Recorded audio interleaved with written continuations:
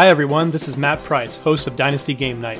My co-host John Bosch and I created this podcast for one reason, to focus on fun. After all, fun is the reason we all started playing fantasy football in the first place. I love games of all sorts, card games, board games, video games, really any kind of game you can think of. So one day, John and I decided it was time for a podcast where we just play games. You might learn something along the way, but you won't find much hard-hitting analysis here. Check out all the other incredible podcasts DLF has to offer for that sort of thing. On Dynasty Game Night, our primary focus is to entertain. So if you like playing games or watching game shows, this might just be the podcast for you. We'd love for you to give it a listen and play along with the contestants and maybe even win a chance to be on the show.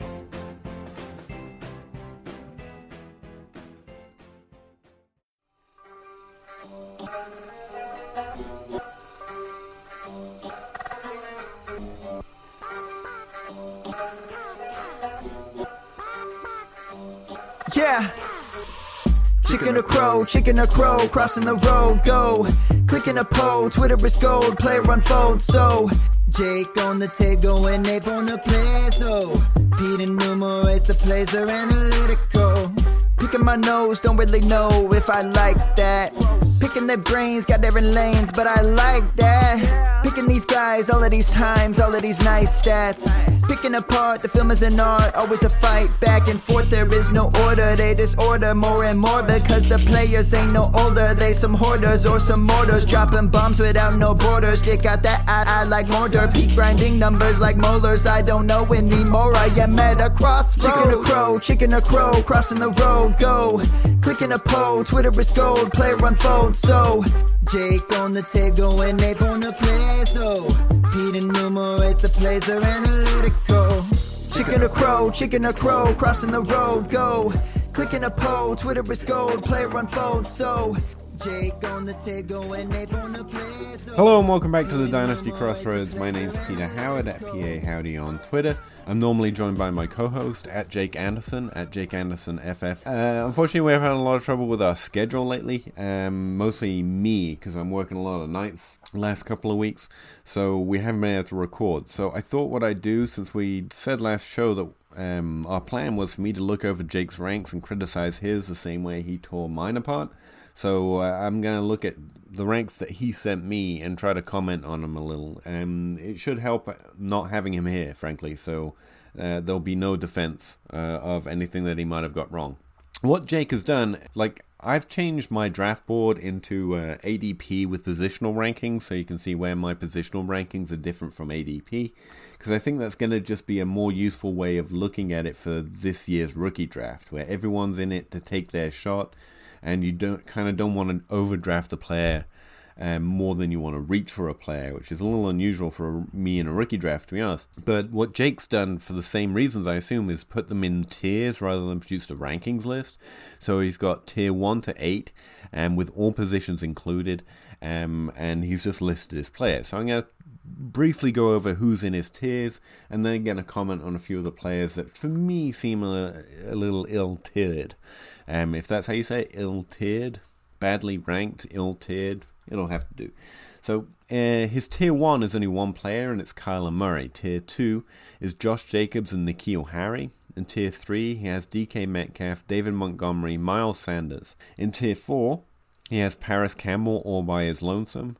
Tier 5, he has AJ Brown, TJ Hawkinson. In tier 6, he has Andy Isabella, Marcus Brown, Deebo Samuels, and Darrell Henderson. In tier 7, he has JJ Arcega-Whiteside, Daniel Jones, McCole Hardman, Hakeem Butler, Drew Lock. And finally, in tier 8, he has Justice Hill and Alexander Madison. If you want to see Jake's tiers instead of just trying to keep up with me reading the list, then he's posted them on Twitter. I'm sure if you ask him, he'll even post the picture again.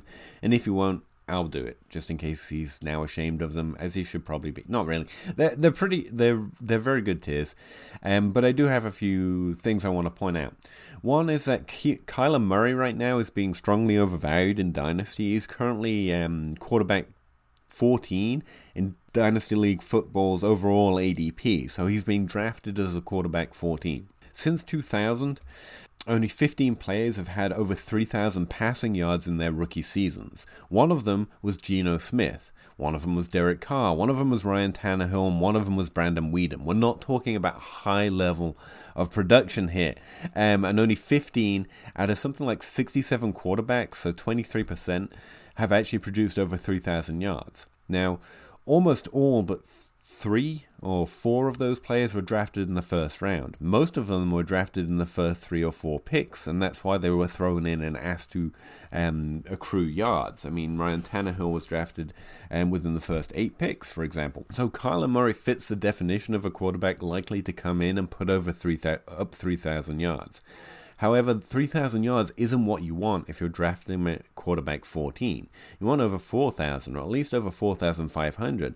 For example, Baker Mayfield threw 3,700 yards last year and finished as a quarterback 16, so 2 spots below where Kyler Murray is currently being ranked.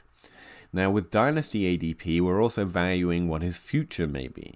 But as this list shows as well, they can be fairly productive in their first year and still turn out not to be a great long-term Dynasty asset. Now, I'm on board with Kyler Murray being in the first tier, but I just think we might be jumping the shark a little bit with his overall ADP. If I look at Fantasy Pros ADP, which is much more redraft focused, he's currently QB 22, which seems a lot more reasonable. QB also holds value year to year. So again, I'm very happy with him being in the first tier. I just wanted to put a bug in your ear about our likely expectations for his first year, with all the talk of, the air raid offense and the love for Christian Kirk, which is all very justifiable. And Andy Isabella and Larry Fitzgerald, of course. So I love all of that. I just, let's not overdraft them. Let's not draft them where we hope they can finish. Let's draft them where there will be a value if they finish where we hope they can. Tier 2, N'Keal Harry just seems too low to me. He's the only other prospect with that clear-cut likelihood to succeed. Like with Kyler Murray, I'm not expecting much. I can see that there is a potential bust rate. Both of those are true with N'Keal Harry too. I don't really understand why we put him in Tier 2 unless it's a value issue for Jake. And maybe he can comment on that at some point. Maybe he'll record his own solo show, I'm not sure. He's got him in the tier with Josh Jacobs, and I think I understand this well, where he's got all the draft capital you can want and none of the production. Still, draft capital and opportunity matter most for running back, so I have him as my running back 1 as well. But with his athleticism concerns and his lack of production, that's just pushed him down into Tier 2, and I think that's very justifiable. He does have him over Sanders and Montgomery, who's fallen to Tier 3 for him. I've seen a lot of people draft Sanders above Jacobs, and that makes sense to me too. Jake is very firmly putting Jacobs above Sanders. For me, I take Jacobs above Sanders and Montgomery, but I don't think I have a clear tier separation between the two. DK Metcalf finishing in the 3rd tier, I'm fine with, to be honest with you. But I think if he's in the 3rd tier, then A.J. Brown, Andy Isabella, and even Deebo Samuels belong in there. So that seems like either... I don't think it's an overrank of DK. I just think it's a devaluation too far for me. A.J. Brown's in Tier 5, and Isabella and Deebo are in Tier 6. So a clear 2 tiers below Metcalf. And I just don't think their production and their likelihood to succeed hold up to that, or they don't for me at least. But we all know Jake loves DK Metcalf, so that probably makes sense. His Tier 4, I disagree with all of it, and it's only one player, right? But I strongly hate his Tier 4. Like he should, Paris Campbell is his entire Tier 4.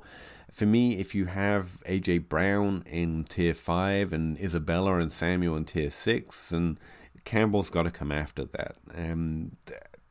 He had an age 21 breakout in college. About 7.1% of players with an age 21 breakout for a top 24 season in the NFL. That's just a really low number. And if we break it down by draft round, that gets even worse. Like 30% of players drafted in round 2 have actually broke out with that breakout age in the NFL for a top 24 season.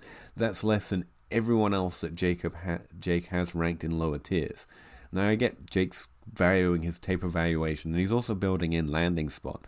A.J. Brown's gone to Tennessee behind a bunch of people. Paris Campbell goes to Luck, behind a bunch of people as well. Actually, I don't understand why those guys are any more quagmire than Paris Campbell is. So I don't think this is player-based. I don't think this is landing spot-based. I think this is Jake's valuation of the player, right? The potential for Paris Campbell. And based on his production, I simply don't see that same potential. His tier 6 is fine. I think, like I said, Isabella, for me, should be up there in tier 3 with Metcalf. Samuels should as well. Marcus Brown being here because of his draft capital makes perfect sense, along with Darrell Henderson. I got no problems here. JJ Arcega-Whiteside might be the guy I have to, stand on a hill with this year because he continually gets underrated. Again, wide receivers aren't rookies in general aren't likely to produce in their first year. I get that. Whiteside's going to a much more cloudy situation with Philadelphia, but he's got as good, if not better, draft capital than everyone above him. Did better in production than all but 3 players above him. Just at the wide receiver position. I kind of love the value I'm getting JJ Arcega-Whiteside in drafts, and Jake is following through, I think, with where JJ is falling in rookie drafts by putting him in his 7th tier. I completely agree with everyone else in this tier, though. Daniel Jones, McCourt, Hardman, Hakeem Butler, Drew Lock. Take your shot, but, realize you're talking about a low-tier player in terms of likelihood, or I guess these are likelihood to succeed categories. I'm not sure. It'd be interesting how Jake views what these categories are meant to symbolize, because obviously they're not a straight draft order. It's just quality of player, maybe likelihood to succeed, or at least that's how I'm taking it. In that way, I think tier 8, the only correction, I wouldn't correct anything in tier 8. I like his grouping here. I would say that Justice Hill seems to stand out as a better value just based on landing spot. Not draft capital. I think he was drafted lower than Alexander Madison. Smith was drafted higher, but he's a tight end, less likely to produce, more likely to hold value though. Singletary, I don't like his college production very much, but again, he went to a team with a need behind LaShawn McCoy, and he had decent production numbers in some ways. Madison also being in here is fine by me. Like, wrong landing spot, wrong draft capital, but solid production. I get it.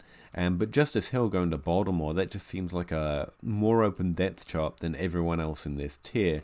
And he's at the top of the tier, to be fair. I just think I would separate out Hill a little bit, purely based on landing spot. But, draft capital rightly pushes him down the tiers overall here. So I guess that's it. That's just me looking over Jake's tiers. I like a lot of what he's done here. I think the reasons were different on players have long been established as well. We were talking about our rookie evaluations, and Jake's following through with, again, his process, and he's done a really good job. And again, I like the way he's tiered them instead of coming up with a rankings list. I think if you go look and save this picture because you want to know what Jake thinks while you're drafting, I think this is a lot more utilitarian, a lot more useful than just a simple rankings list. It gives you an idea of how he values them. It doesn't tell you where you should draft them, which is different from one rookie draft to another. So check it out on his timeline, or on mine, or ask us, and we'll post it again just in case it's hard to find.